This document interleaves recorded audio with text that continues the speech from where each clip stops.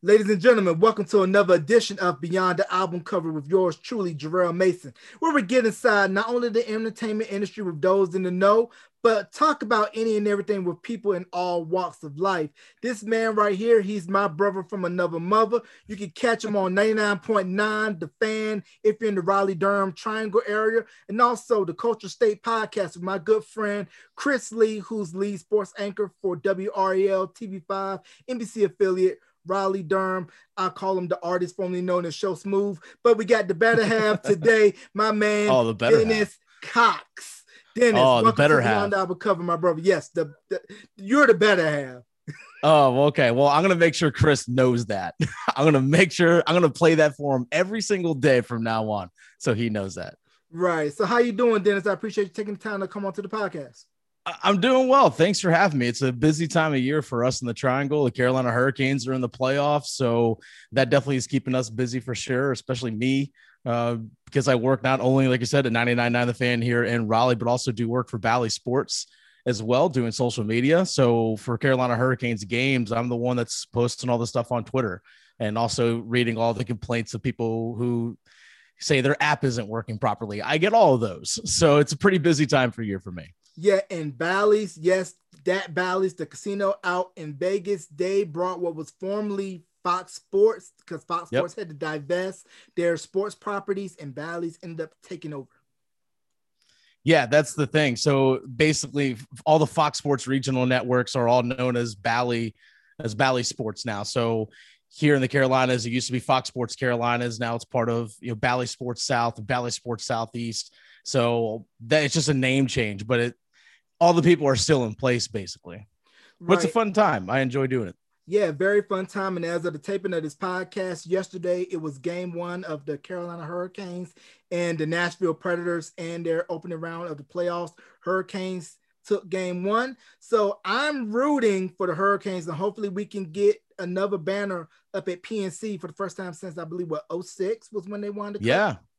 Yeah, 2006, they won the Stanley Cup. And I wasn't here during that time. I was in college, but I wasn't here during that time. So personally and selfishly, I would love to see a cup run and them actually win the cup. And if they win the cup here in Raleigh, that'd be absolutely amazing. Yeah, it was a crazy time when they won the Stanley Cup, because I'm raised in North Carolina, born in VA, but raised in NC. So when they won the cup, it was a big deal because it was the first pro sports championship for the state, because we all thought that the Panthers would do it because it was, I believe, 3 years removed after them losing the Super Bowl to the Patriots, which they should have won, and I'm still salty about.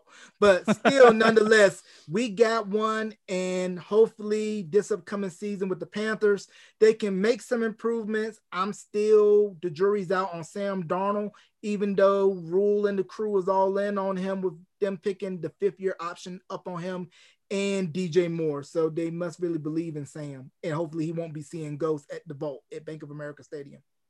Yeah, well, time will tell with the Panthers, but that's definitely a conversation for another time.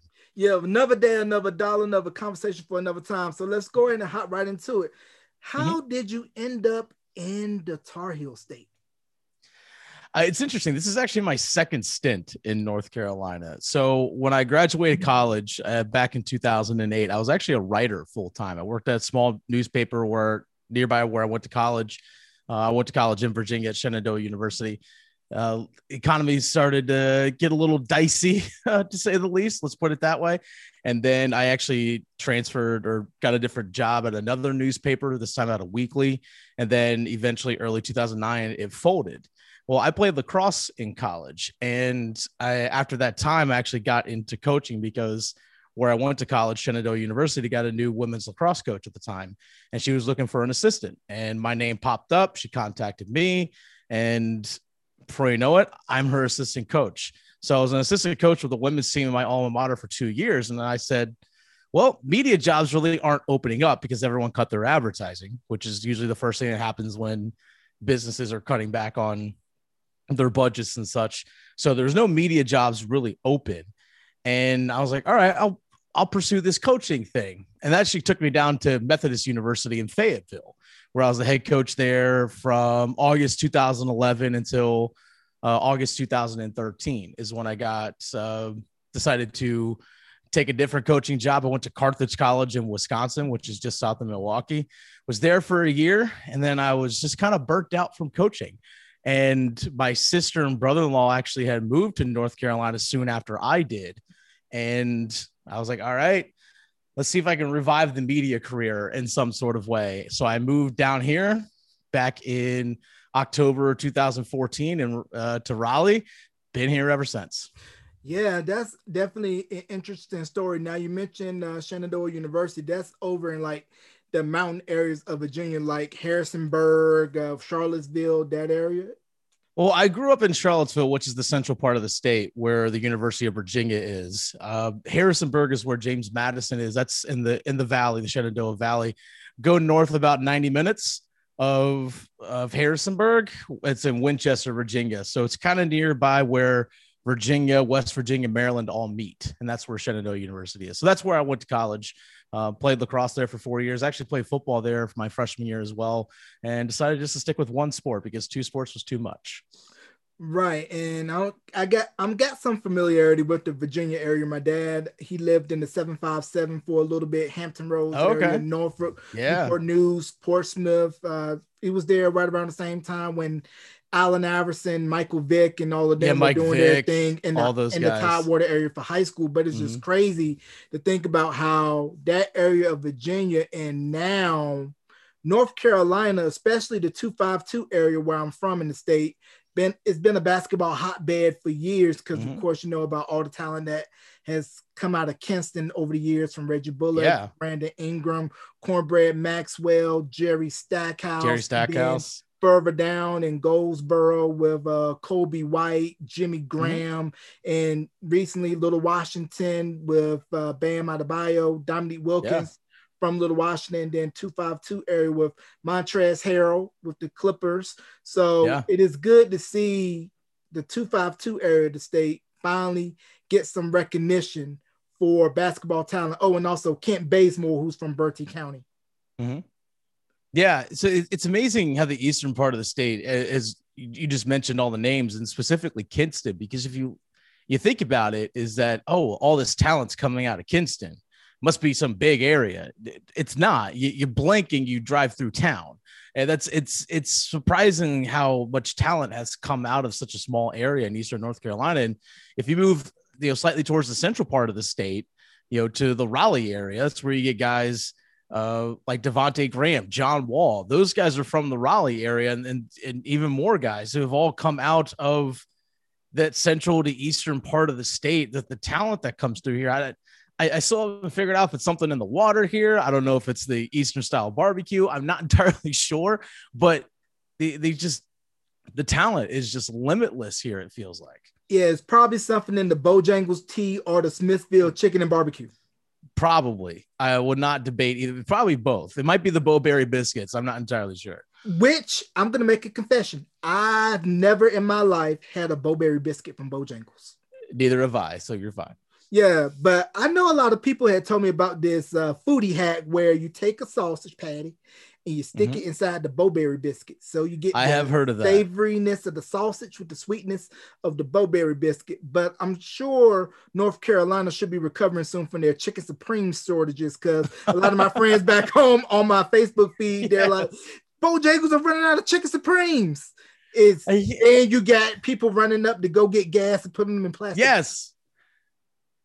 Yeah, it's we run out of chicken supremes, and then all of a sudden our gas is cut short, and then everyone's trying to hoard both. It's been a crazy few weeks here, but I think the Bojangles thing's a little bit under wraps nowadays, and hopefully people aren't continuing to be stooges when it comes to gas, because that's the reason why we're in this situation in the first place, is because people decided to be idiots. But some people are just inherently selfish, I guess. Now, your first trip down to North Carolina, did you have to really do a lot of brushing up to get indoctrinated with the ACC and college basketball culture here, since college basketball is the big thing in North Carolina besides NASCAR? Is either Carolina, Duke, NC State, Wake Forest. We could go down the list of all the ACC schools that pretty much has houses and relationships divided. Yeah, that's something that I found was kind of interesting here, is that I grew up by the University of Virginia. I grew up 12 miles from there. So ACC sports and ACC basketball, it's what I grew up watching. But mostly everyone followed UVA. And depending if you're in a different part of the state, maybe you're a Virginia Tech fan. But when it came to Virginia Tech, people mostly were just football fans because Virginia Tech basketball never was really that good. And come down here, and you got Carolina fans right next to State fans, right next to Duke fans, and they're just trash talking each other. Then you got a Wake fan that pops in, and then people are asking me, well, you got to pick one. Like, wait, why do I got to pick one? Like, no. You have to pick one. You have to pick State, Duke, or Carolina. I'm like, I don't want to pick any of them. I'm not from here. I just want to watch good basketball. No. Well, you can't be here then. I'm like, wait, hold on. What do you mean I can't be here? Like, I have to actually pick a side. Like, it can be very divisive at times, but it can also lead to fun conversation and fun debates as to, which team's better. At the time it was who's better, Roy Williams or Coach K, just things along those lines. And it's interesting seeing the dynamic between fan bases and how they view each other. I think there's between Duke and Carolina, especially on the basketball side, there's a lot of mutual respect for each other. It's like, yeah, it's a rivalry. You want to beat them, but they also understand the prestige and the greatness that comes from the opposite school. And there's a level of the pedigree from each of those schools is propped up by the other, because, you get Duke faces Carolina. Well, if Carolina isn't as good, then we don't have that Duke Carolina rivalry, and vice versa. So those two kind of balance each other out in that regard. And for some reason, a lot of people just don't like NC State fans. Yeah, NC State, they're which like, I find funny. We don't even consider you, because if you look at Carolina and Duke, they're about 8 miles down the road on 15501. And it's pretty much where you're going to run into somebody from either school if you're around the Triangle area, whether you're a current student or you're an alum, and it's big bragging rights. Yeah, it really is. And I've actually found the more you actually spread throughout the state away from the Triangle, you probably actually get more UNC fans. Now, the Raleigh area specifically, which is about 25 minutes east of Duke and UNC, that's obviously flooded with a lot of NC State fans, and understandably so. And there's a lot of NC State fans that are east of Raleigh, but you go out to the Greensboro area, that's a pretty heavy UNC fan base. Even going creeping down towards Charlotte, it's actually a pretty heavy UNC fan base, at least from what I've seen. Now, there certainly are Duke fans and State fans, but UNC for the most part has, I would say, probably the strongest, but the largest fan base, at least from what I've seen in my time here.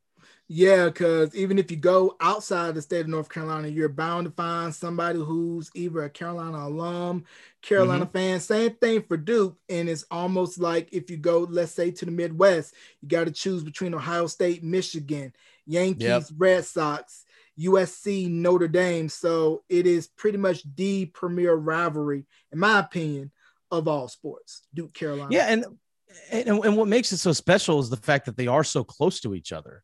Okay, in the state of Michigan, okay, you have Michigan and Michigan State.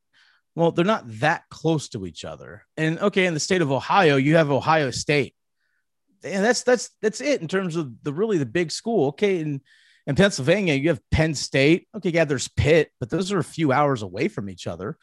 And okay, Iowa and Iowa State, it's not like they're 10 miles down the road. And that's what makes this area so unique, is that you have 3 Power 5 schools all within 30 minutes of each other. And then not far down the road in Winston-Salem, about an hour and a half, is another Power 5 school in Wake Forest that it's not the best, at least in terms of basketball, the best program right now. But this is a program that has produced guys like Randolph Childress, Tim Duncan, Josh Howard, Chris Paul, and was competing at a top 15, top 10 level for a long time until unfortunate passing of Skip Prosser. They haven't been the same since. So the fact that this one state has 4 Power 5 schools in it, it's pretty remarkable. Even down in Texas, okay, yeah, Baylor, TCU, those don't move the needle like University of Texas. The fact that you have multiple schools that or can be very polarizing in one way or the other in such a small area, you can't find it anywhere else in the country. Right. And you mentioned the triad area, Greensboro, Winston-Salem, High Point. I consider that area my second home. I went to UNCG along with Chris Lee, who is the current head sports anchor at WRAL. And I didn't really understand or know the significance of how rich the triad was with basketball talent coming from Greensboro, Winston-Salem, High Point, Burlington, Elon, in and around the 336 area. Yeah. You look at probably the best one to come out, Chris Paul. You know, he's a guy who is from the Winston-Salem area, stayed local, went to Wake Forest. I believe both of his parents went to Winston-Salem State, if I remember correctly, which is a HBCU. And what's something I've been learning more over the years is how the HBCUs and the CIAA and how big that conference is and how much that conference means in this state and just this area. These guys are starting to pop up, and you're starting to see programs like UNC Greensboro being a team that competes for a SoCon championship, and also see North Carolina A&T, which is another HBCU that's also, well, at the time, now they're not moving to a different conference, but consistently winning the MEAC and going to the NCAA tournament, all right there out of Greensboro. So you look at the Greensboro area that is producing a couple, if not three, NCAA tournament teams. And then you just right down the road of the triangle, you get two, if not three NCAA tournament teams every year. And then you also maybe throw in a UNC Wilmington or UNC Asheville, maybe, get into the tournament as an automatic qualifier. For, you're looking at like 7-8 schools from North Carolina in the NCAA tournament. It's awesome to see it. And as a sports fan, you can get behind just about any of those schools. Right. And I'm going to give you a Steph Curry story. I got a chance to see Chef Curry cook at Fleming Gymnasium on UNCG's campus. This was before Davidson went to go join the Atlantic 10. They were still in the Southern Conference with UNCG. And it was a home game. And it was, I believe, the season before they made their Elite Eight tournament run. He had no sign of facial hair on his face. Looked like he could still be on JV, weight maybe $150 soaking wet. Could torch the lights out, shooting 30 feet then. And I thought he was going to be a role player, find a role in the league, but not to where he has kids wanting to jack up 30 to 40 foot threes. And his 3-pointers, when he makes them, is just about as devastating as a dunk. I think that's something that's special about him. Maybe he does get enough credit, but I don't think a lot of people understand is how much he changed the game and how much he impacted the game. And here's a guy by basketball standards is not very big. I mean, he's taller than me, but by basketball standards, not a big guy. Like you said, probably 150 pounds soaking wet, in college before he went to the NBA. And no one projected to him to have the career that he did. If they would have projected this career, he would have gone number 1 overall. And to see how the 3-point shooting has just continually increased and increased year after year. The NBA continues to set records for a number of threes made per game, for the 8th straight season, I believe. And he's the big reason for that, because a lot of people are seeing, well, hey, he's not that big of a guy. I'm not that big of a guy, but I can be impactful.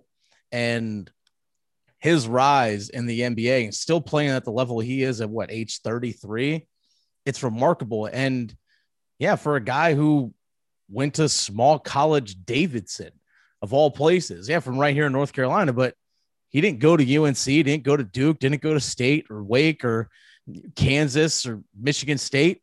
He went to Davidson, but that run that he had in the NCAA tournament put his name on the map, put that school on the map, and always will be viewed as one of the more special runs in NCAA tournament history. Yeah, I definitely agree. And I also mentioned NASCAR earlier. The NASCAR Hall of Fame is in Charlotte, but a lot of people, unless you really are specified about it, know that North Carolina played an important role in what we see now in professional wrestling, because, Jim Crockett Promotions out of Charlotte used to run promotions in and around the state. And then, of course, Vince McMahon was from Fayetteville. Him and Linda McMahon, they both went to East Carolina University out in Greenville. Sandra Bullock as well, along with Chris Johnson and former Bengals quarterback Jeff Blake. And how when Vince McMahon Jr. brought the WWE from his dad, he had the idea of saying to all of the regional promotions in the NWA, say, hey, let's go ahead and break off from doing these regional promotions, and we're going to make it a national brand. And then later during Crockett Promotions, went further south to Georgia, got brought out by Mr. Ted Turner, and that turned into WCW before Vince ended up buying out WCW and becoming the only game in town until recently with the launch of AEW. Yeah, this is actually where Chris and I actually connected initially, because I was filling in producing for a show that he regularly appears on The Fan every day, just to kind of preview what's coming up on the news that night. And I was filling in producing that day. So he and I were just talking off air. This is during COVID last year, about a year ago. And he and I were just kind of talking down the line, talking off air. And he was like, hey, I saw your Twitter profile, you're a former pro wrestler. And we just started talking about it. I was like, me, I'm a big time pro wrestling fan. So he and I just DM'd, traded numbers, texting back and forth. And that's kind of actually what spurned the podcast Culture State that we have now. But the history of wrestling here in North Carolina it's rich, it's deep. There's been a lot of fantastic wrestlers, not only from North Carolina in the past previously, but current professional wrestlers now who have made their mark on the wrestling business. From Cameron, North Carolina, look at Matt and Jeff Hardy. And you look at how they've revolutionized the table ladders and chairs matches. Not only were they great tag team together as brothers, but them two as singles wrestlers are fantastic as well. You also look at other guys such as, Arn Anderson and how the Four Horsemen and those guys ran the territory. Like you mentioned, Jim Crockett Promotions, they ran this territory. When they were in North Carolina, I remember Arn Anderson actually said this recently, how anytime they came to Charlotte and were in North Carolina, they were loved by everybody. They're the biggest baby faces on the card that night. But you go outside of North Carolina, they were the biggest heels. Everyone hated them because they wanted to be like them. And I think that's what made it so special, is to see all the talent that came out of here. I know Chris and I want to do a podcast with Ric Flair, but we also want to have one with Ricky Steamboat, because the Flair Steamboat rivalry, which is considered one of the best rivalries in all of professional wrestling, actually started at WRAL Studios in Raleigh, North Carolina, during a TV taping with Jim Crockett Promotions. And the studio where that was filmed, or was taped, is actually where Chris stands right now to do his sportscast every single night. So the history of that just coming full circle, at least for us as fans, and Chris being the former pro wrestler himself, it's just cool, the fact that he's actually standing where that rivalry, which was massive, especially during the 80s, was born right here in North Carolina and right in the company building where we work. It's the history's deep, and we didn't even touch into, like you said, what Vince McMahon really has done with WWE, making it the global brand that it is. And unfortunately, good or bad, depending on how you look at it, is the reason why all these regional promotions at the time all went out of business, because he had the foresight of, like you said, going national, getting a cable television deal as opposed to be on local syndicated TV. Completely changed the game. All those from right here in North Carolina, and even independent wrestling here in North Carolina is still big. The late Junkyard Dog was out of Fayetteville. Yeah. Now, I didn't know about the WRAL wrestling connection until years ago when I had interviewed Charlie Gaddy and Tom Suter. Charlie Gaddy was longtime news anchor here for WRAL, and Tom Suter, longtime sports anchor for WRAL, and they have the Extra Effort Award named after Tom Suter. And the one thing that I must confess now, thankfully, Peacock has all of WWE's content along with some of the regional promotions. This was the first time ever in my life that I watched any WCW programming, because I was strictly WWE all the way. I never went back and forth between Raw and Nitro. So were you either WWE, WCW, or did you watch both? I watched both because some of my friends at the time in middle school growing up were big WWE fans at the time, WWF. I was a WCW fan. I fell in love at the time, especially early on, was the Lucha Libre style of wrestling. And I enjoyed watching like Rey Mysterio, still a big fan of his. Chris Jericho, still a big fan of his. Also seeing other cruiserweights such as Psychosis, Juventud Guerrero, those guys, La Parca, those guys were all just, to me, were just so fun to watch. And then you also add in the change of styles, also Eddie Guerrero, and the change of styles with someone like Dean Malenko, who was that technical style, always had a counter to your counter to your counter. And just the way he moved around the ring was just the styles clash between, for example, Eddie Guerrero with his ability to high fly and Dean Malenko, a more grounded style wrestler. They say styles make fights, right? So that's what I grew up enjoying. Was actually the cruiserweight division of WCW. That's where I had the most fun. So yeah, I was a WCW guy.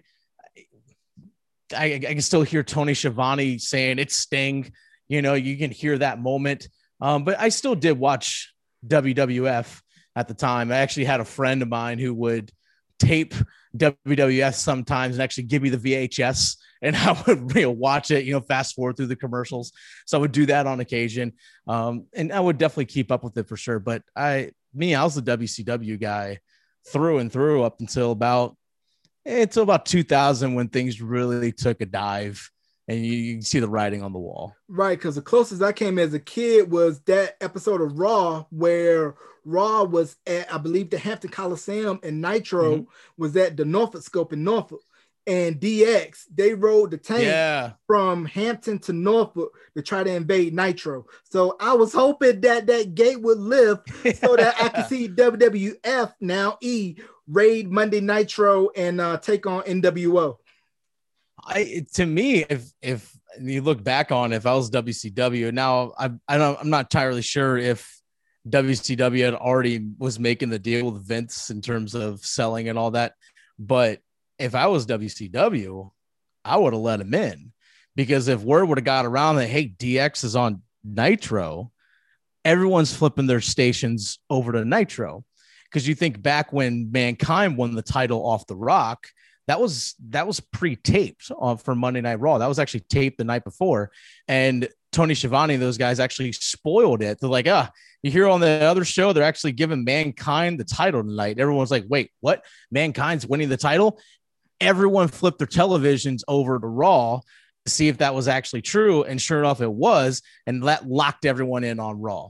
And that was actually ended up proving to be a big mistake for WCW. But yeah, you think if WCW was like, bring the tank on down to the ring, everyone's televisions would have flipped over, because it would have been the first time we would have seen anything like that in wrestling. Yeah, because I never knew about Raw being taped until I saw the documentaries about the Monday Night Wars that WCW on Nitro would give out the results for Raw, since Raw was taped.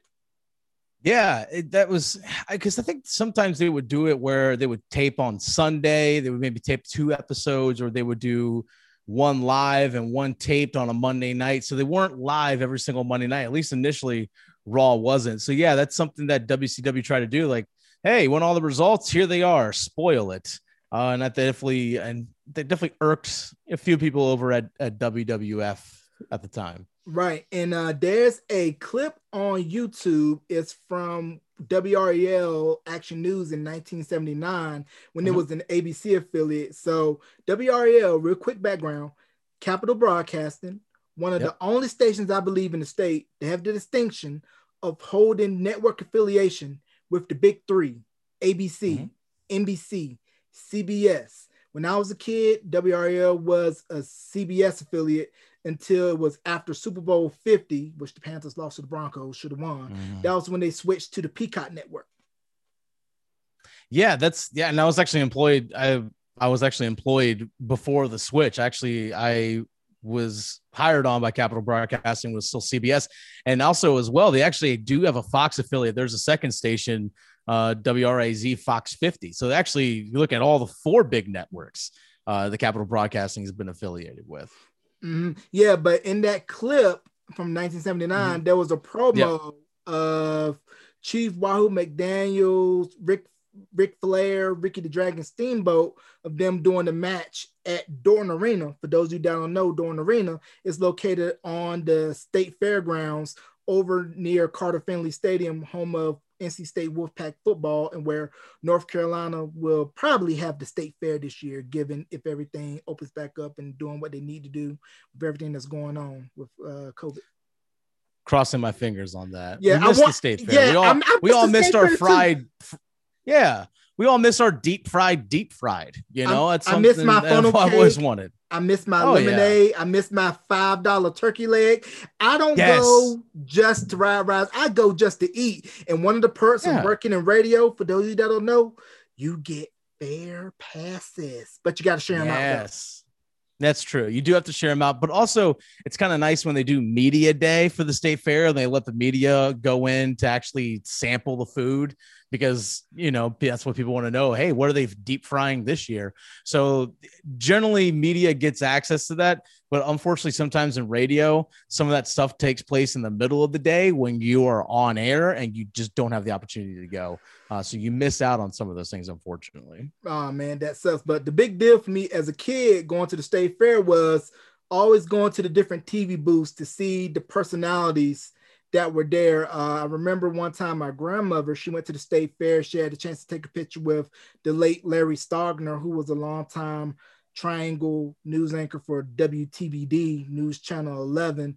And then just having autographs from, let's say, a Jeff Gravely or Greg Fishel or Pam Salisbury, Bill Leslie. For me, it was just heaven, where I was like, man, I watch these guys on TV every day at 5:30, 6 or 6:30, and for them to at least shake my hand and give me a glossy 8x10 that says best wishes, you could have said we're going home, and I would have been pleased as punch. That's something that unfortunately things have changed a little bit in that regard, certainly with COVID, but yeah, you don't, unfortunately, it's something that actually with us in media, at least for me, I actually like to get out and meet people and talk to them, because if they're not watching, you don't have a show. If they're not listening, you don't have a show, because that's who you're talking to. You know, those people are inviting you into their homes or into your cars in some way, shape, or form. So I actually like getting out and meeting people and talking to them and just talking about their interests and what they like, because for me, as us in sports radio, that formulates what you talk about in your show. Because if, like for me, I certainly would love to talk about wrestling on the air, but not everyone really cares about it. It's still a very niche thing. So understanding your audience and meeting your audiences, it's important. And you have to have that personal connection. And you mentioned, you know, all those names, Jeff Gravely, Bill Leslie, Greg Fishel, and those are people who were stalwarts when I joined with Capital Broadcasting that have all recently moved on or retired or moved on to a different project, whatever it may be. But yeah, having that personal connection with your audience it's vital. Right, because when I had a chance to interview Charlie Gaddy and Tom Suter, I was like kid in the candy store. Like, once again, I grew up watching them, and you know, Tom Suter Football Friday and Charlie Gaddy Man in the 5 o'clock, and it was a big deal. Now, for those of you that don't know, I used to work in radio. So this is going to get very radio specific.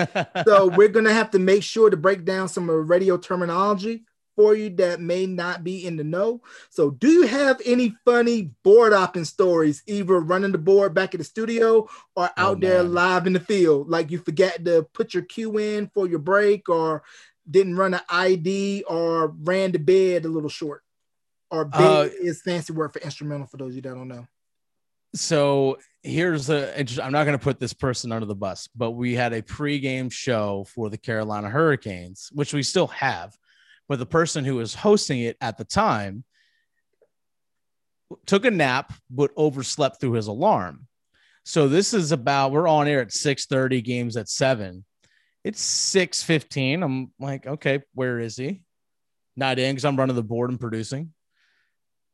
Try to give him a call. Doesn't answer. 6:20 rolls around. Nothing. 6:25. Nothing. Finally, he calls into our studio line at 6:29. He goes, "Hey, I overslept. Pod me up on the board." So he ended up doing the pregame show, at least the first 2 segments of the pregame show, driving in from home on the phone. So he's on the phone doing the pregame show, driving in. So I have him potted up. And we also had at the time the play-by-play voice for radio for the Carolina Hurricanes would join him during pregame. So he's on a connection from the arena. So I have to make sure that the two of them can hear each other because the host is not in studio. So I'm working the board and working the faders and things along those lines because, again, the host is driving in. So you have car noise in the background. You hear a honk of a horn or just the hum of the engine, those kinds of things. So I'm having to work the faders so they're not overpowering each other because the play-by-play host in the arena, you hear the arena noises, you hear the horn going off, you hear music, the team warming up, whatever it is. So that was going on at the time. It was, and I think I had been at 99.9 The Fan maybe 3 months at the time, and I just got thrown into this. So that was probably one of the more weirder stories that I had. And then eventually, after the second commercial break, he walks in the building and then sits down. But here's the thing: he didn't miss a beat. Driving in, just on the phone, doing a pregame show. Didn't miss one beat. Still called for all the sound cuts I have from the pregame interviews that were taped previously.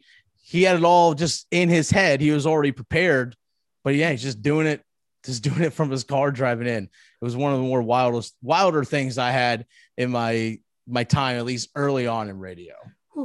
I have plenty, but I'll give you a good one.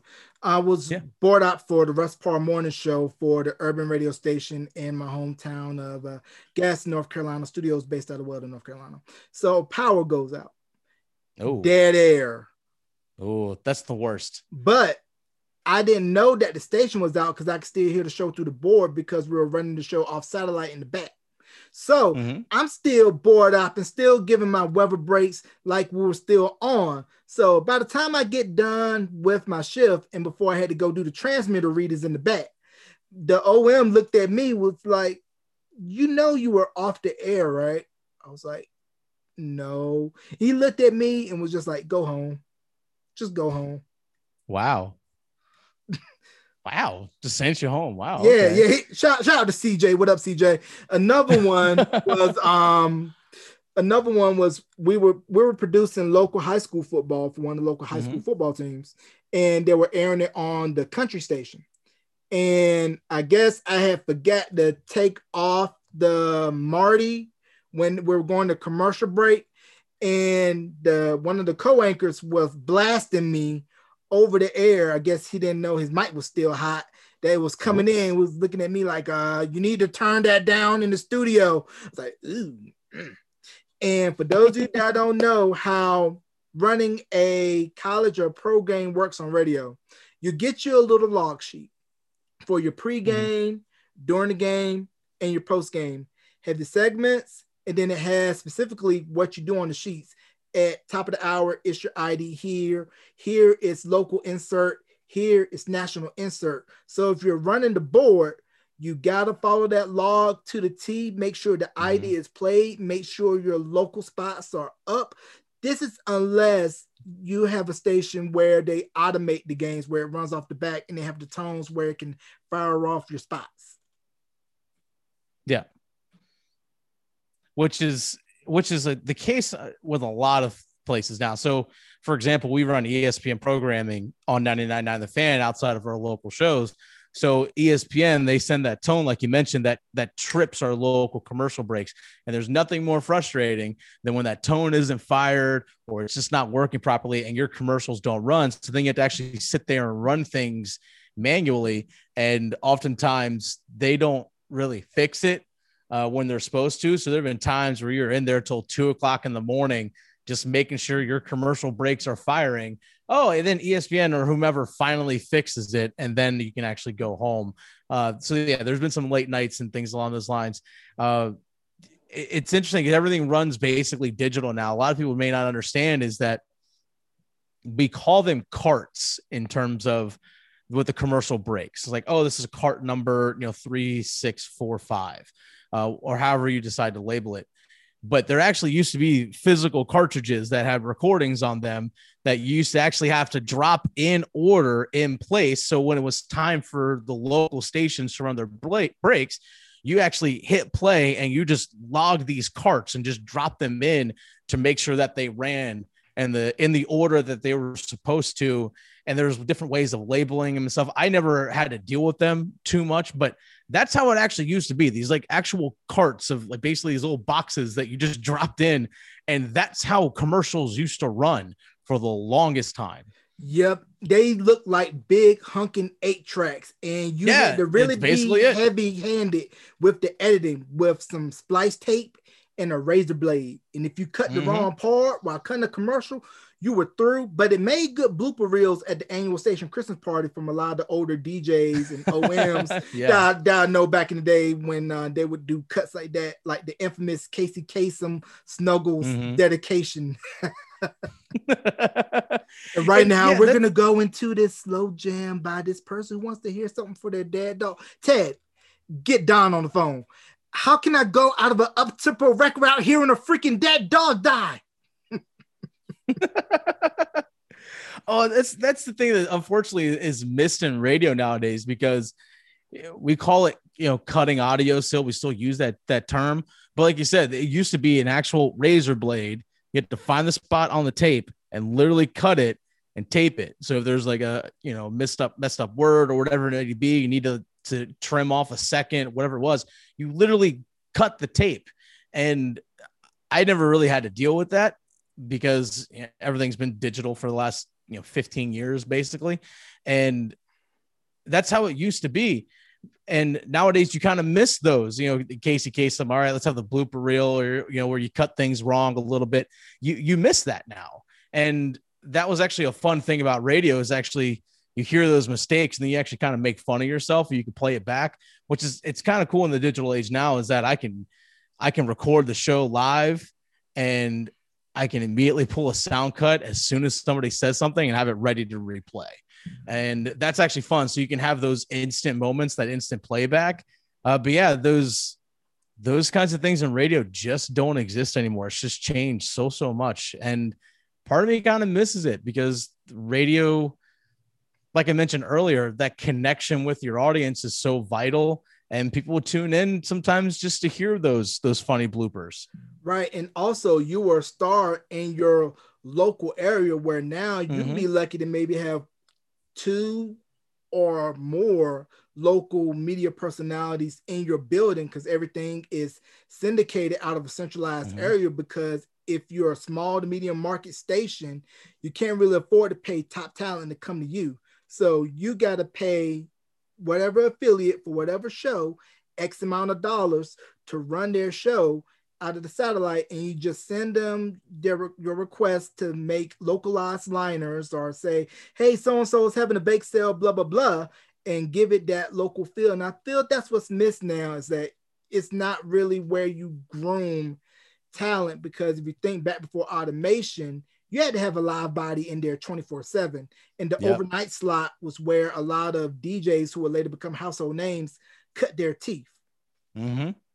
And even on the sports radio side, on the talk radio side, people would work those overnight shift from, 2 to 6 a.m. You're on live, because you got to fill the airtime, because you didn't have the syndication stuff, like you said. And yeah, there's unfortunately those even just part-time opportunities for people just to get their foot in the door and to learn the business, and just to, like you said, cut their teeth. Those opportunities are few and far between nowadays. I know when I first started at the Fan, because this is back, 2015, August 2015 is when I was hired at the Fan. And this is when Mike and Mike on ESPN Radio was, at their peak at, a few years before the show split. So this is when Mike and Mike on ESPN Radio was big, and people would ask me, oh, you work at 99 on the Fan? Hey, what's it like working with Mike and Mike? Like, wait, what are you talking about? I don't work with Mike and Mike. Well, they're on your station every morning. I'm like, they're on over 200 stations across the country. Do you think they're like in every single studio? Like, no, I said, no, they're actually ESPN in Bristol. We air their show. Like, oh, they do the local commercial sometimes. was like, well, like you said, it's to give that local flavor. But that can be definitely missed in some markets. You may get one local show for 2 hours in sports radio, and everything else is just ESPN Sports Radio, CBS, Fox Sports Radio, whatever it may be, whatever it is they decide to run. And yeah, unfortunately, you lose that local connection, which is what makes radio so fun, is being able to connect with the host, with the DJ, and connecting with the audience. When you lose that, that's when I think you start to lose listeners. And I'm going to go on a little bit of a tangent here. I think this is where talk radio has really taken a dive, because, okay, yeah, we have sports talk for sure. You hear political talk, whether it's, the likes of Rush Limbaugh and people along those lines, but you don't hear just a fun talk show anymore. Like Opie and Anthony for years dominated the radio airwaves. Howard Stern dominated FM. Now he's on Sirius XM, but those guys just, you never knew what to expect. You had to tune in because you didn't want to miss anything. And that's why, like, you're in your car. Okay, I'm going to stay in my car until there's a commercial break. Then I'm going to sprint inside of my office to make sure I get, beat the commercial break back so I can hear what happens next, because it was must tune in. It was must listen radio, because if you missed it, you missed it. There's no go back and replaying stuff. There's no best of podcasts or anything like that. That is just gone nowadays. In terms of live radio. And I miss that. I actually love those style of shows. Unfortunately, they're basically extinct. Yeah, they're a dying breed, because the station where I worked, it was a small market where we just ran pretty much what was coming out of Bristol for the ESPN affiliate, but we still did a lot of live reads, cut your local spots, because we didn't have an imaging guy. Imaging, that's where the person does your commercials, does your liners, does your IDs. And also at the time when I got hired, formerly by First Media Radio, they now since switched ownership. They used to have a local news channel where on Sunday mornings, they would have different religious programming, and I would run the TV where they would either deliver their DVDs or steal VHS tapes. And I would hit the switcher and play the videos. And then at the same time, when that was over at around maybe 10 o'clock, I would go to the AM booth. It would run the pregame, game, and postgame for the Washington football team. This was before they had it set up for the back to where it would be automated. So you're talking about being at a station from 6 o'clock in the morning and leaving at about almost midnight, hoping that if the game didn't go into overtime, that would be about the time you'll get out. But if the game goes overtime, you're looking at leaving at about almost 1 o'clock in the morning. Oh yeah, especially those, I'm sure it was probably Larry Michael at the time, but those long post-game shows that some of these teams like to do would just drag, even for a 1 o'clock kickoff. It's like, it's 7 o'clock. Why are you still on air? Doing the post-game's taking longer than the game itself. But yeah, that's something that, used to be a thing. Nowadays, you can have someone that can monitor from, remotely, or maybe just pop in just to make sure everything's running on automation properly. And then you can head out and then just kind of listen in just to make sure things are all good. I know for us, we air the Carolina Panthers, and I don't do it anymore. I actually really enjoyed doing it. Was running the board during Carolina Panthers games because they didn't quite have the tones to run the automation that we talked about. So to run the local spots, we had to have someone run the board. For some reason, I always found that to be the most fun, just listen to the radio call and just have the TV muted and watch and just run our local spots. That was always a fun time for me, but it also ended up being probably a 7-hour day. Right. Cause when I used to run the NC State football on the country station before 7 o'clock, I would have to make sure to turn the automation system to auto off, because at 7, a syndicated country show would automatically run. And it was once where I was running a state game and I forgot to turn the auto off. And in the middle of the game, the syndicated country show kicked in the middle of the game. So I had to dump that real quick to get back to the game. But when you're running board op and it's part-time, you appreciate those long hours because that means more disc for you.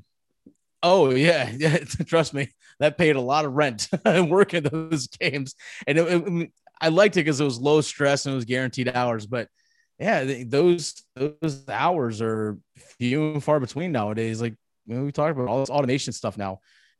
People can't cut their teeth. And that's how I got started in radio. Now, granted, I did do some radio play-by-play and things along those lines starting in college, but in terms of my actual radio career, just running the board was how I got started. Okay, learn how to run the board, learn how it works, continue to learn how it works, learn all of our software systems that connect to our board, understand the satellite stuff. All right, now let's have you produce a live show, with the normal producer in case they're sick, they're get a flat tire on the way again, whatever it may be. You can be ready to step in and go. And that's what I started to learn doing. And then it's okay. Now you can do morning updates. All right. So I started learning that. So just getting more on air time. And then, now here I am now, having been employed there for 5.5 years, be 6 years this fall. Chris Lee and I have a podcast now. I'm full, producing a show, 5 days a week. Chris and I actually had the opportunity to host on Saturdays back in the month of March during college basketball season with March Madness and everything going on. So it's just working the way up. But board hopping that's how I started. That's how I cut my teeth, just learning how that stuff works and also understanding how things operate on a remote site in terms of, hey, we're broadcasting live at PNC Arena for the Carolina Hurricanes. Hey, it's game 1 of the Stanley Cup, opening round. All right, we got to go set that stuff up. How do the mics set up? How does the mixer set up that the mics feed into it? Make sure everyone can not only hear themselves, they can hear the station, but the station also hears you. All that setup has to be done. Learning how to do that stuff, makes you valuable, and then you work your way up. That we don't have that much anymore. And this was just 5 years ago, when I started doing this. Yeah, that just goes to show you how much media has changed. Because like you, I cut my teeth learning how to run a board. I was hosting my own show in college, and then whenever I'll be on break, go to the local station and just hang around. And you're going to learn how to do everything when you're in a small, medium market, from cutting commercials, hosting remotes, maybe doing a little bit of sales. So it really is a good fertile training ground. And you're going to make sure you learn how to front sell, back sell, and do a live read and get in and out before that first word is uttered in that song. Mm-hmm.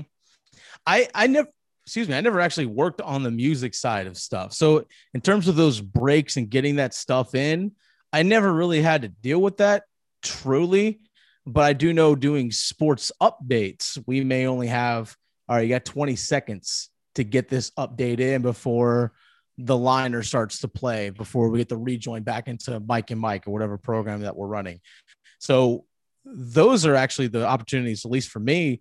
I learned how to get the most information that you can, but yet still have to speak clearly and be quick about it and be precise. So, all right, what information matters?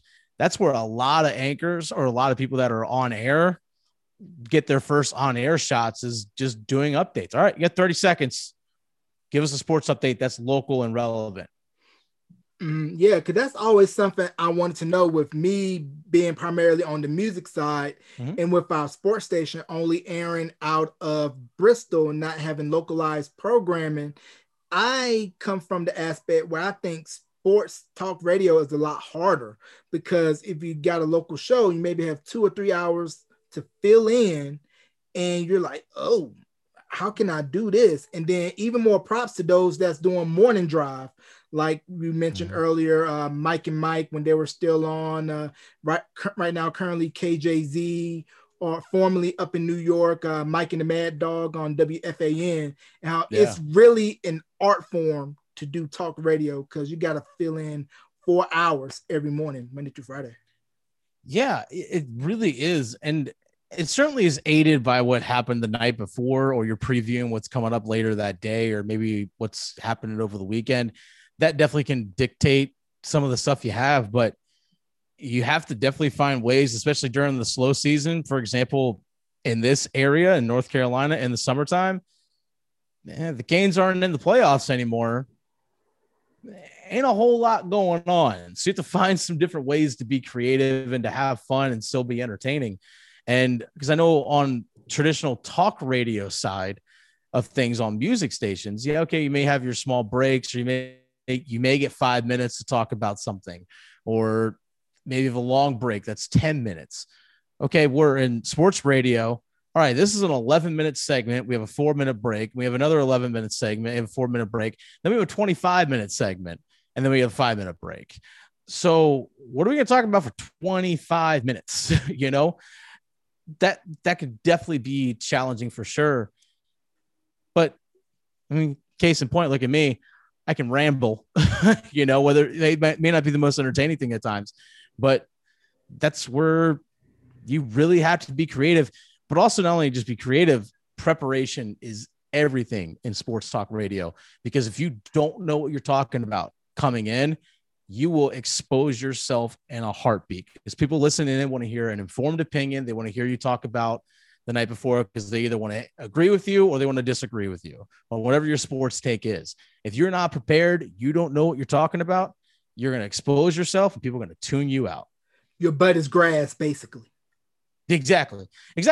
And you're worth nothing at that point. If you don't know what you're talking about, if you're not prepared, or at least have some sort of informed opinion about the topic you're discussing, you're cooked.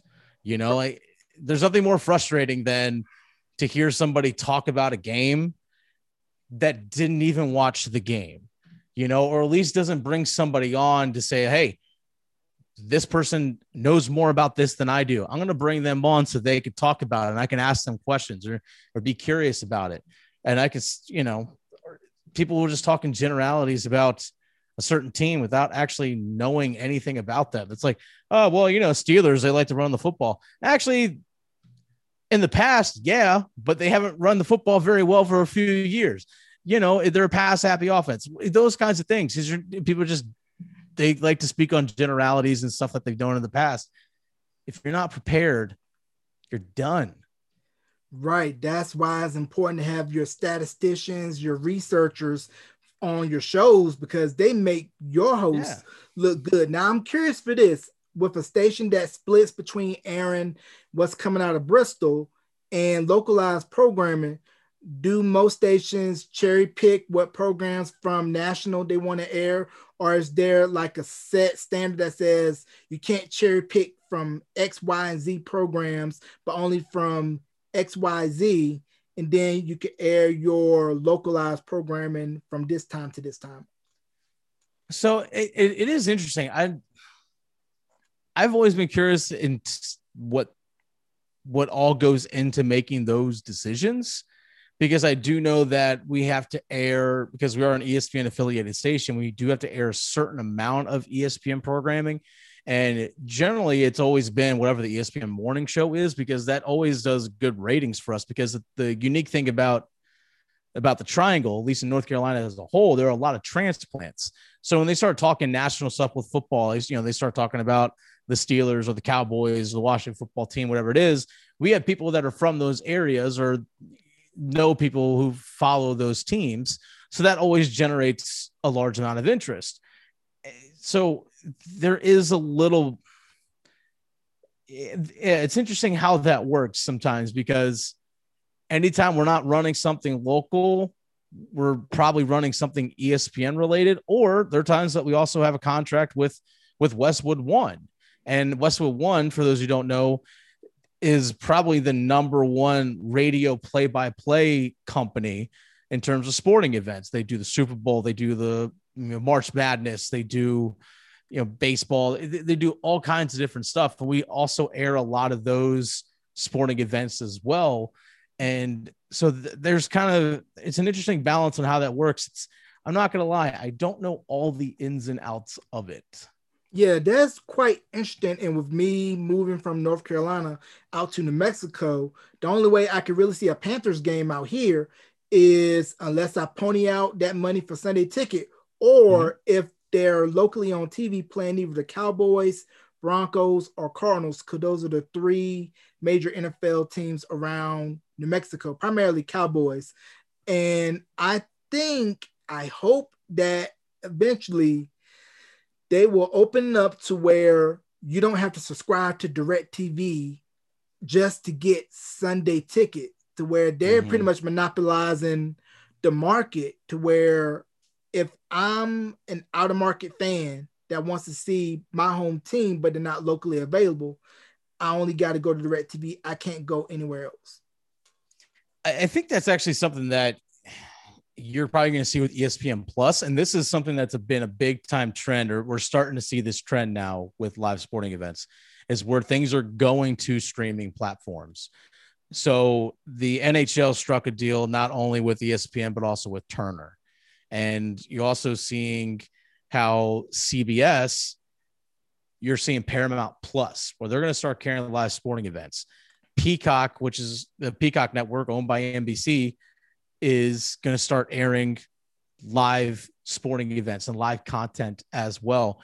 So I think my guess is the NFL is probably going to partner with, my guess, ESPN, and ESPN Plus is going to be that platform to be the NFL Sunday ticket. The way that the NHL with ESPN Plus, they have what's called NHL TV, which is similar to NBA TV, where you can subscribe to it, pay a fee for the year, and you can watch all the out of market games. You can't watch anything in market, but you can watch all the out of market games.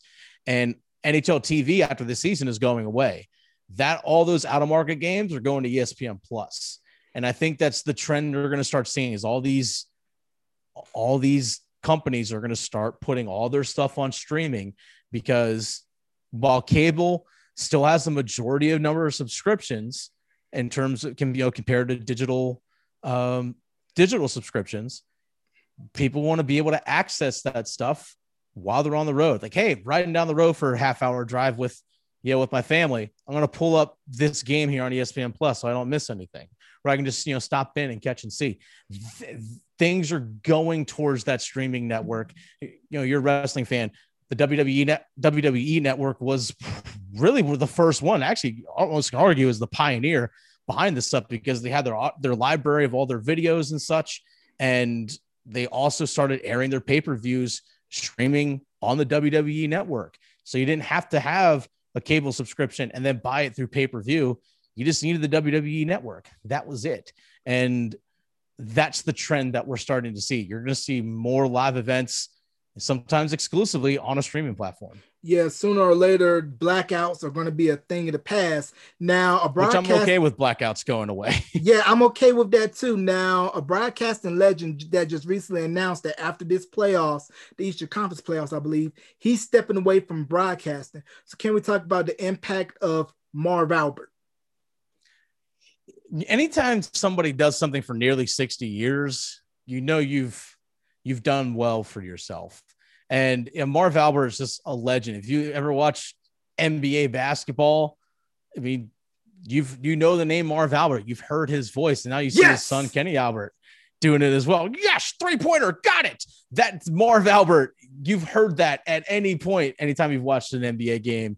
And I guess he's working with TNT now.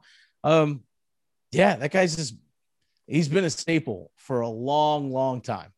Right. And he'll definitely be missed after this playoffs. And another triangle connection, Round Ball Rock, which was the theme for NBA on NBC, which NBC still uses for their Olympic basketball thing, was composed by Mr. John Tesh, who went to NC State, worked at WTVD, I believe, and was former host of Entertainment Tonight. Please bring back the NBA to NBC. No disrespect to ESPN and ABC, but outside of Turner, NBC to me had the best NBA coverage, because I remember back in the day as a kid when they used to do those triple headers on Sundays.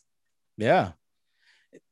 It's amazing how the networks, how these leagues flow. Obviously, money playing the big factor into that, but NBC, I don't know if NBC needs the NBA, to be honest, because they do well. I mean, obviously they're losing the NHL, but they do so well with Olympics and Sunday Night Football and just the other live programming that they have. I don't think they necessarily need it, where I think ESPN has to have live game content, because they don't survive if they don't, because when you're a 24-hour sports station, you have to have games to air. You need that content and you need to fill it. But yeah, I wouldn't mind seeing John Tesh's Round Ball Rock, coming through my TV airwaves once again. That would be pretty cool to hear. But I don't know if the NBA or NBC, it'd just be a weird partnership to think about. I know it used to be a thing, but now I think about it, I don't know if that's something that will ever happen again, which is fine. It doesn't have to happen, but NBC is losing some stuff. Though granted, they do have the WWE Network now streams on their streaming service, Peacock. So that's kind of in a way part of their live content that they have. Mm-hmm. And you mentioned that the NHL just recently struck a deal with Turner. Now, Turner, if you're listening, I know you're probably not, but I'm gonna say this anyway. Bring back the glowing puck. That was the one thing that I love when Fox used to have their NHL coverage when they used to have the glowing puck. No, the glowing puck. No, you can't bring back the glowing puck. I'm gonna disagree with you on that one there. That glowing puck looked awkward. Very, very awkward at times. Now, granted, technology's changed since the late 90s, early 2000s, where they had the glowing puck, but I'm not sure that one would fly too well. Right. And a little bit of a fun fact about the Carolina Hurricanes, folks, they were originally the Hartford Whalers, and then they ended up moving down to Raleigh-Durham to become the Hurricanes, which I found kind of odd because hockey in the southeastern U.S. sound like strange bedfellows, because when you think of hockey, you think of primarily Northeast and the Midwest. You do, but when they moved down in the late 90s, it was 97, 98 seasons when they first moved down. They actually played their first couple of years at the Greensboro Coliseum while PNC was being finished up.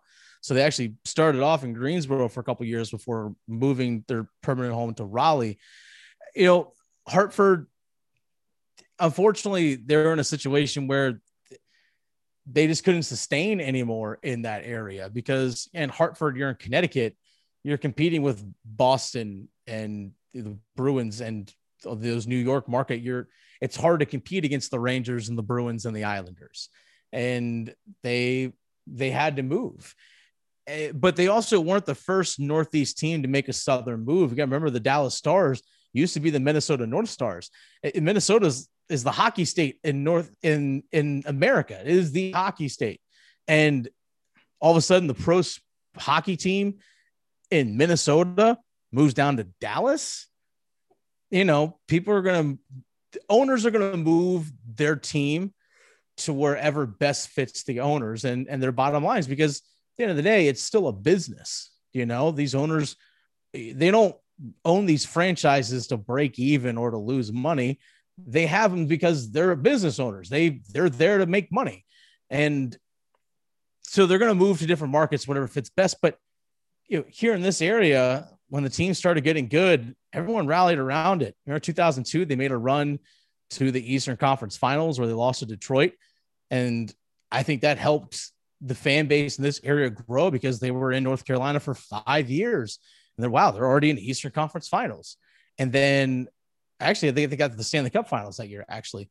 And then 2006, they make the Stanley Cup run, win it in Game 7 in Raleigh, and win the Stanley Cup.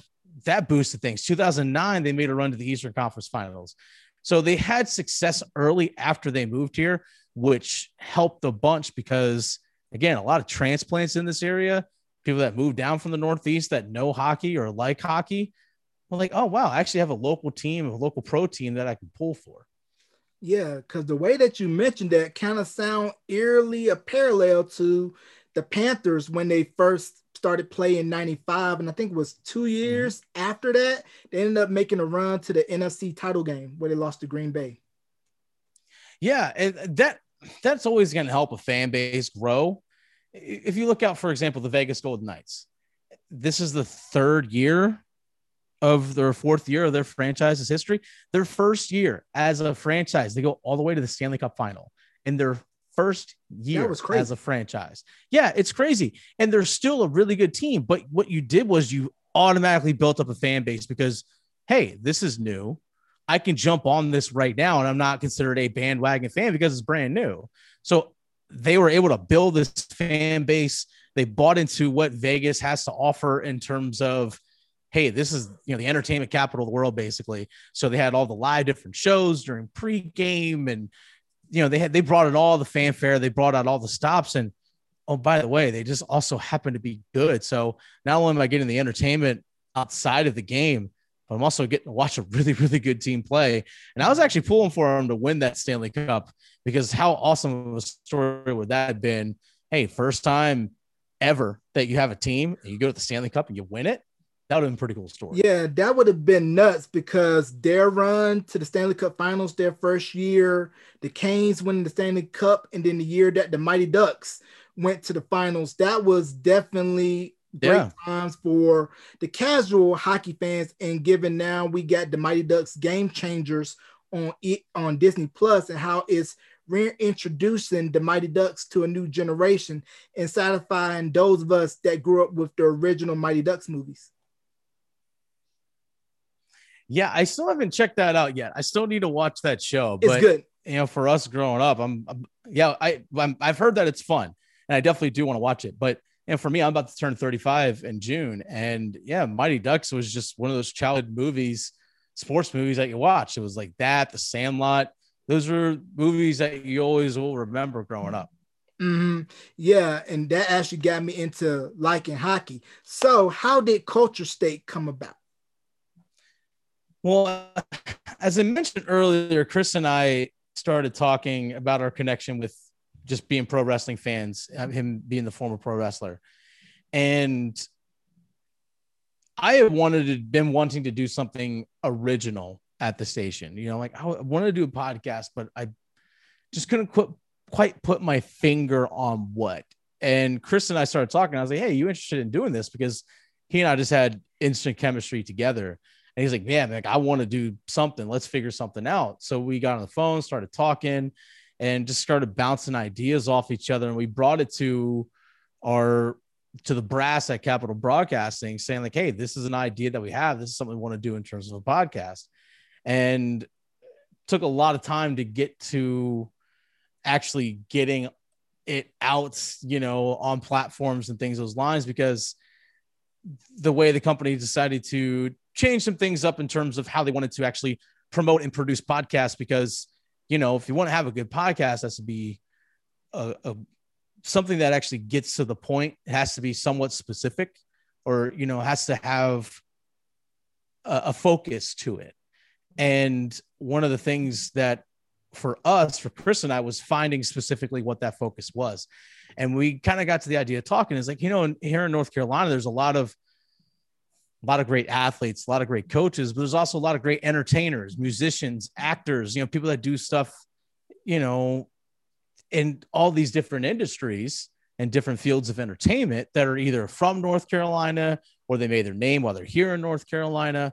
So it's like, okay, well, let's do something North Carolina specific. So we narrowed down our focus, and Culture State is celebrating those who put North Carolina on the sports and pop culture map. And one of the early interviews that we had was Petey Pablo. People know the song, Raise Up, hey, North Carolina, take your shirt off, twist around your head like a helicopter. Everyone knows that song, but who is Petey Pablo? So it was nice to actually talk to him specifically. Why did you want to create that song? And he talked about, I want to put North Carolina on the map. I didn't want North Carolina just to be a place that you drove through to get to Atlanta, or drive up through if you're going up to DC or New York. So that was what our intent was. We want to talk to those individuals, because anytime the Carolina Hurricanes score a goal now, they play Raise Up by Petey Pablo.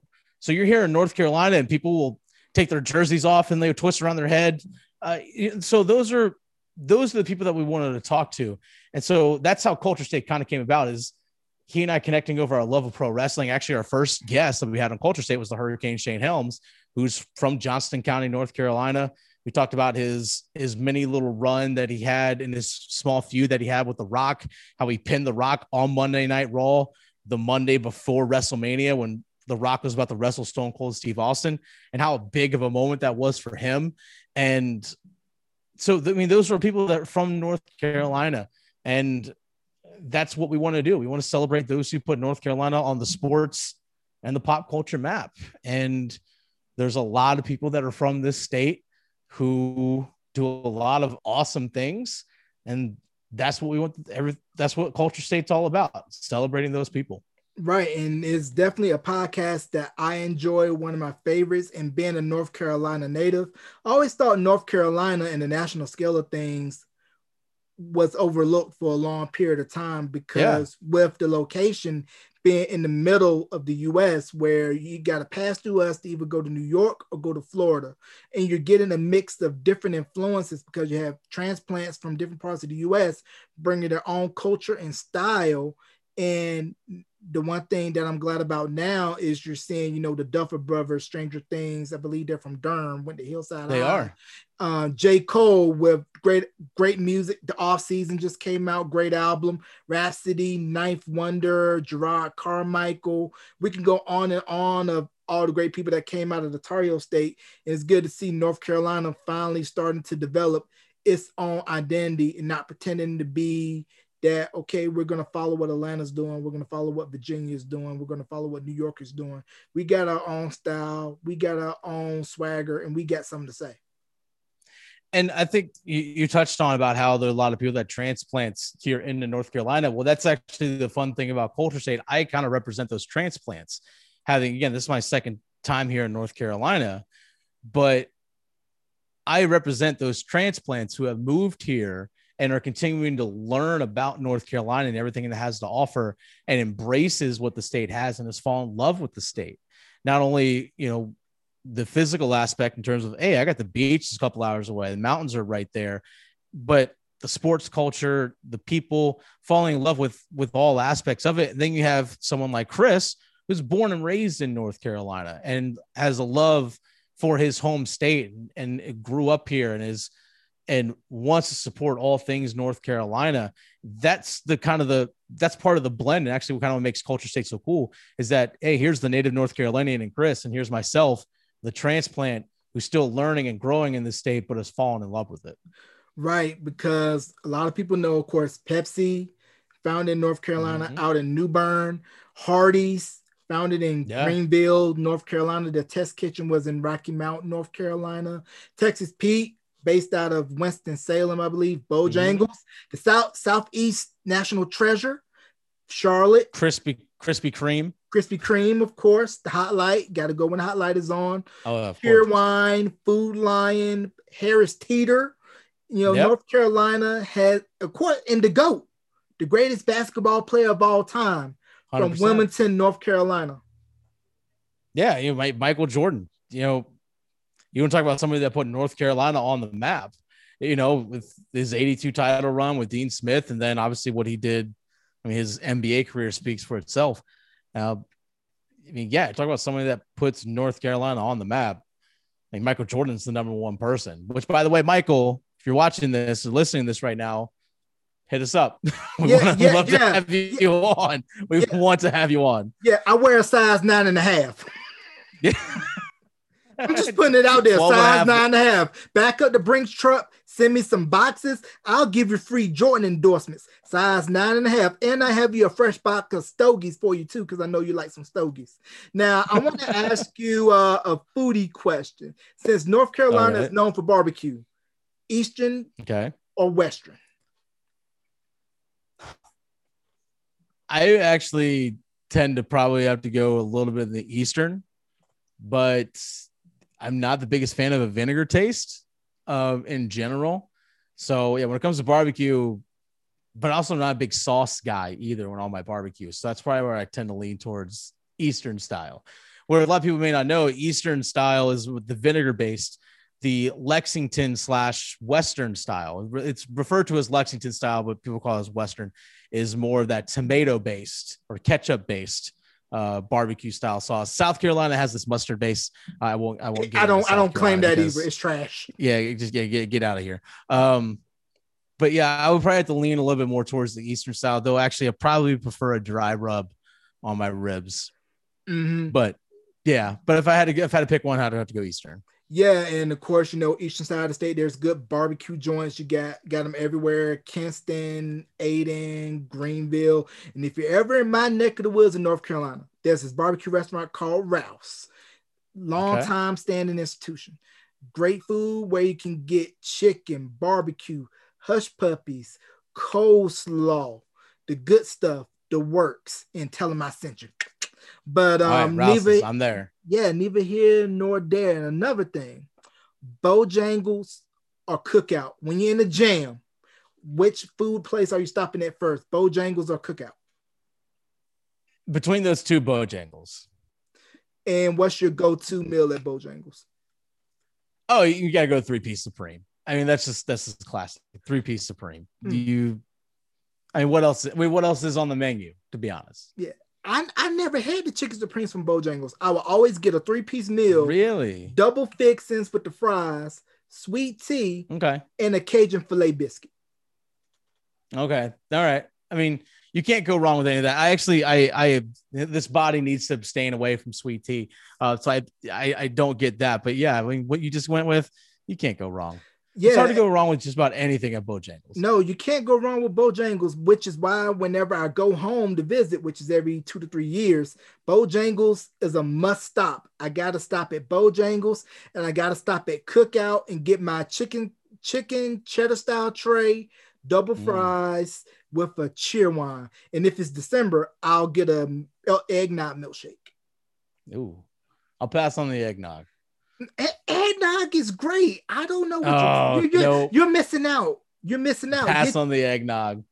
Pass on the eggnog. First, you don't like jelly or jam. Now you tell me you don't like eggnog. Nope. Don't like any of those. Don't like jelly or jam. For those who don't know, Chris Lee is a big fan of jellies or jams. I am not. Chris Lee likes wine. I do not. Chris Lee likes IPAs. I do not. But no, I don't do eggnog. Don't like it. Flavor, texture. It's just not for me. That's my highlight of when it's Christmas. And also for jellies and jams, get you a nice hot piece of toast or a biscuit, open it up, get you some strawberry, jelly, apple butter, sweet potato butter, put it on there. You want to talk about hurt yourself good. I'm telling you.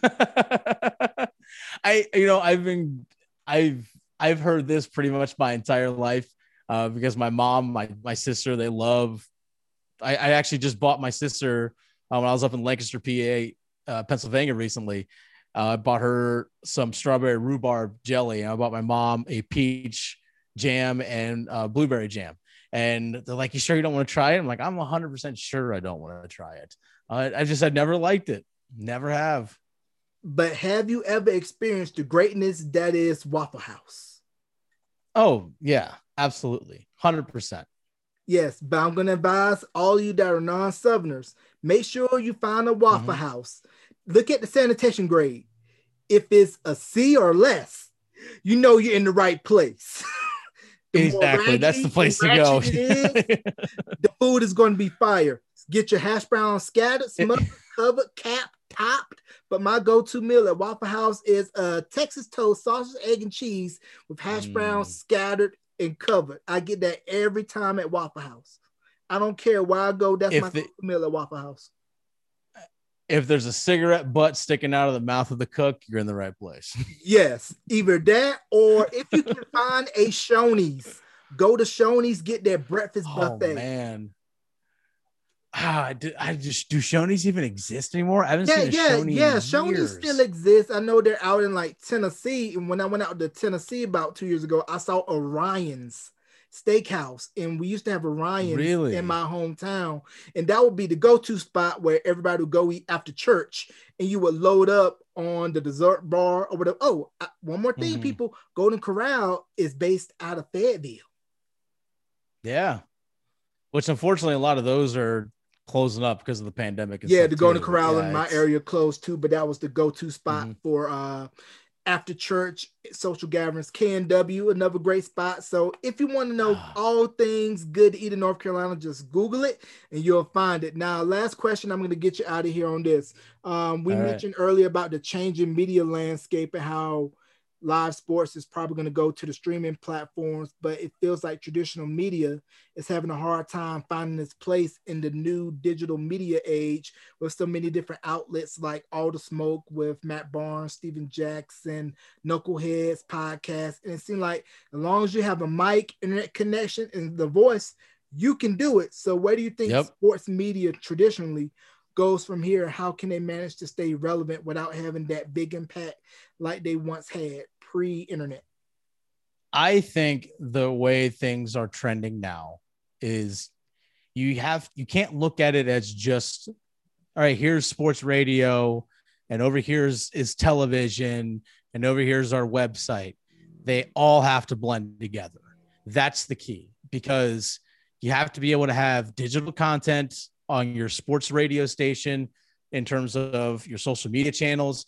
If you obviously whatever website that you have, it's whether it's specific to your station, or for us, for example, we have with WRALsportsfan.com, which ties in both 999 The Fan and WRAL Sports. So that all links together. So you have to have that cross promotion where we're doing stuff specifically for the website, or we're repurposing our content from radio onto the website, or vice versa. You have to be full on multimedia nowadays. And that's something that Chris and I have done or trying to do with Culture State, is that we will maybe have some promo stuff that runs on the Fan, but we also have the audio version of the podcast, the video version of the podcast. We'll do a blog post on WRAL Sports Fan. Chris on one of his sports spots that he has either at 6 o'clock or 10 o'clock or 11, we'll have a package related to our conversation with our guests. Like we had Matt Doherty on recently, where he talked about how he said, and looking back on it, I never should have taken the North Carolina coaching job. I should have stayed at Notre Dame, which was a big bomb drop. So that turned into a voiceover rap on with Chris, on the 6 o'clock news and at 10 and 11. So it also was our audio. We also had video. We had website posts. We had to do all of those things. And even some of our cuts, we ran, some of our local shows ran on 99.9 The Fan. That's how you have to look at sports media nowadays, is that you can't just be radio. You can't just be TV. You can't just be a website. You can't just be a podcast. You have to be all of those things, because people may find you in one spot, but they won't find you in another. And you have to reach out to as many places as you can. Have your many hands in the pot, and synergy is the word of the day. Yeah. Synergy. And it's a lot of work. It's a lot of extra work. It's not, there's no longer the days where you can just show up on radio, crack the mics, talk for 4 hours, 3 hours, and then just be done. That's just only a fraction of it now. Yep, you got to be more than one thing now. So do you have any shout outs you want to give before we wrap this interview, and also plug your social media? Sure. You give me a follow at The Fan Rookie on Twitter and on Instagram. You can follow Culture State Podcasts at Culture State Pod on Twitter and Instagram. Search us on all your major podcast platforms. But a big shout out to you for having me on, and also a big shout out to our man Show Smooth, aka Chris Lee. Would not be doing stuff Culture State if it wasn't for Chris. He's the man. Chris is awesome. So big shout out to Show Smooth. Yeah, what up, Chris? And also you can catch Beyond the Album Cover wherever you stream podcasts, on my YouTube channel, youtube.com/Beyond the Album Cover, the website beyondthealbumcover.wordpress.com. And for all you other music podcasts out there, I'm coming for you, because if you don't know what I'm cooking, if you know your wrestling history, you know where this is coming from. Can you dig that, sucker? Ladies and gentlemen, once again, Mr. Dennis Cox of Culture State and 99.9 The Fan. You got something else to say before we wrap, Dennis? All I can say is just that I'm just waiting for the Harlem Heat to come out here. That's all I'm saying. Just ready for raising the roof. I'm ready for you. I'm ready for you to spit on your head, raise the roof, do the five time. Yeah, knock it out, man. Yeah, I can't do a spin Rooney because I got no rhythm, but that's neither here nor there. Dennis, thank you for coming on to Beyond the Album Cover, bro, and we'll do it again. Thanks for having me, man. Yeah.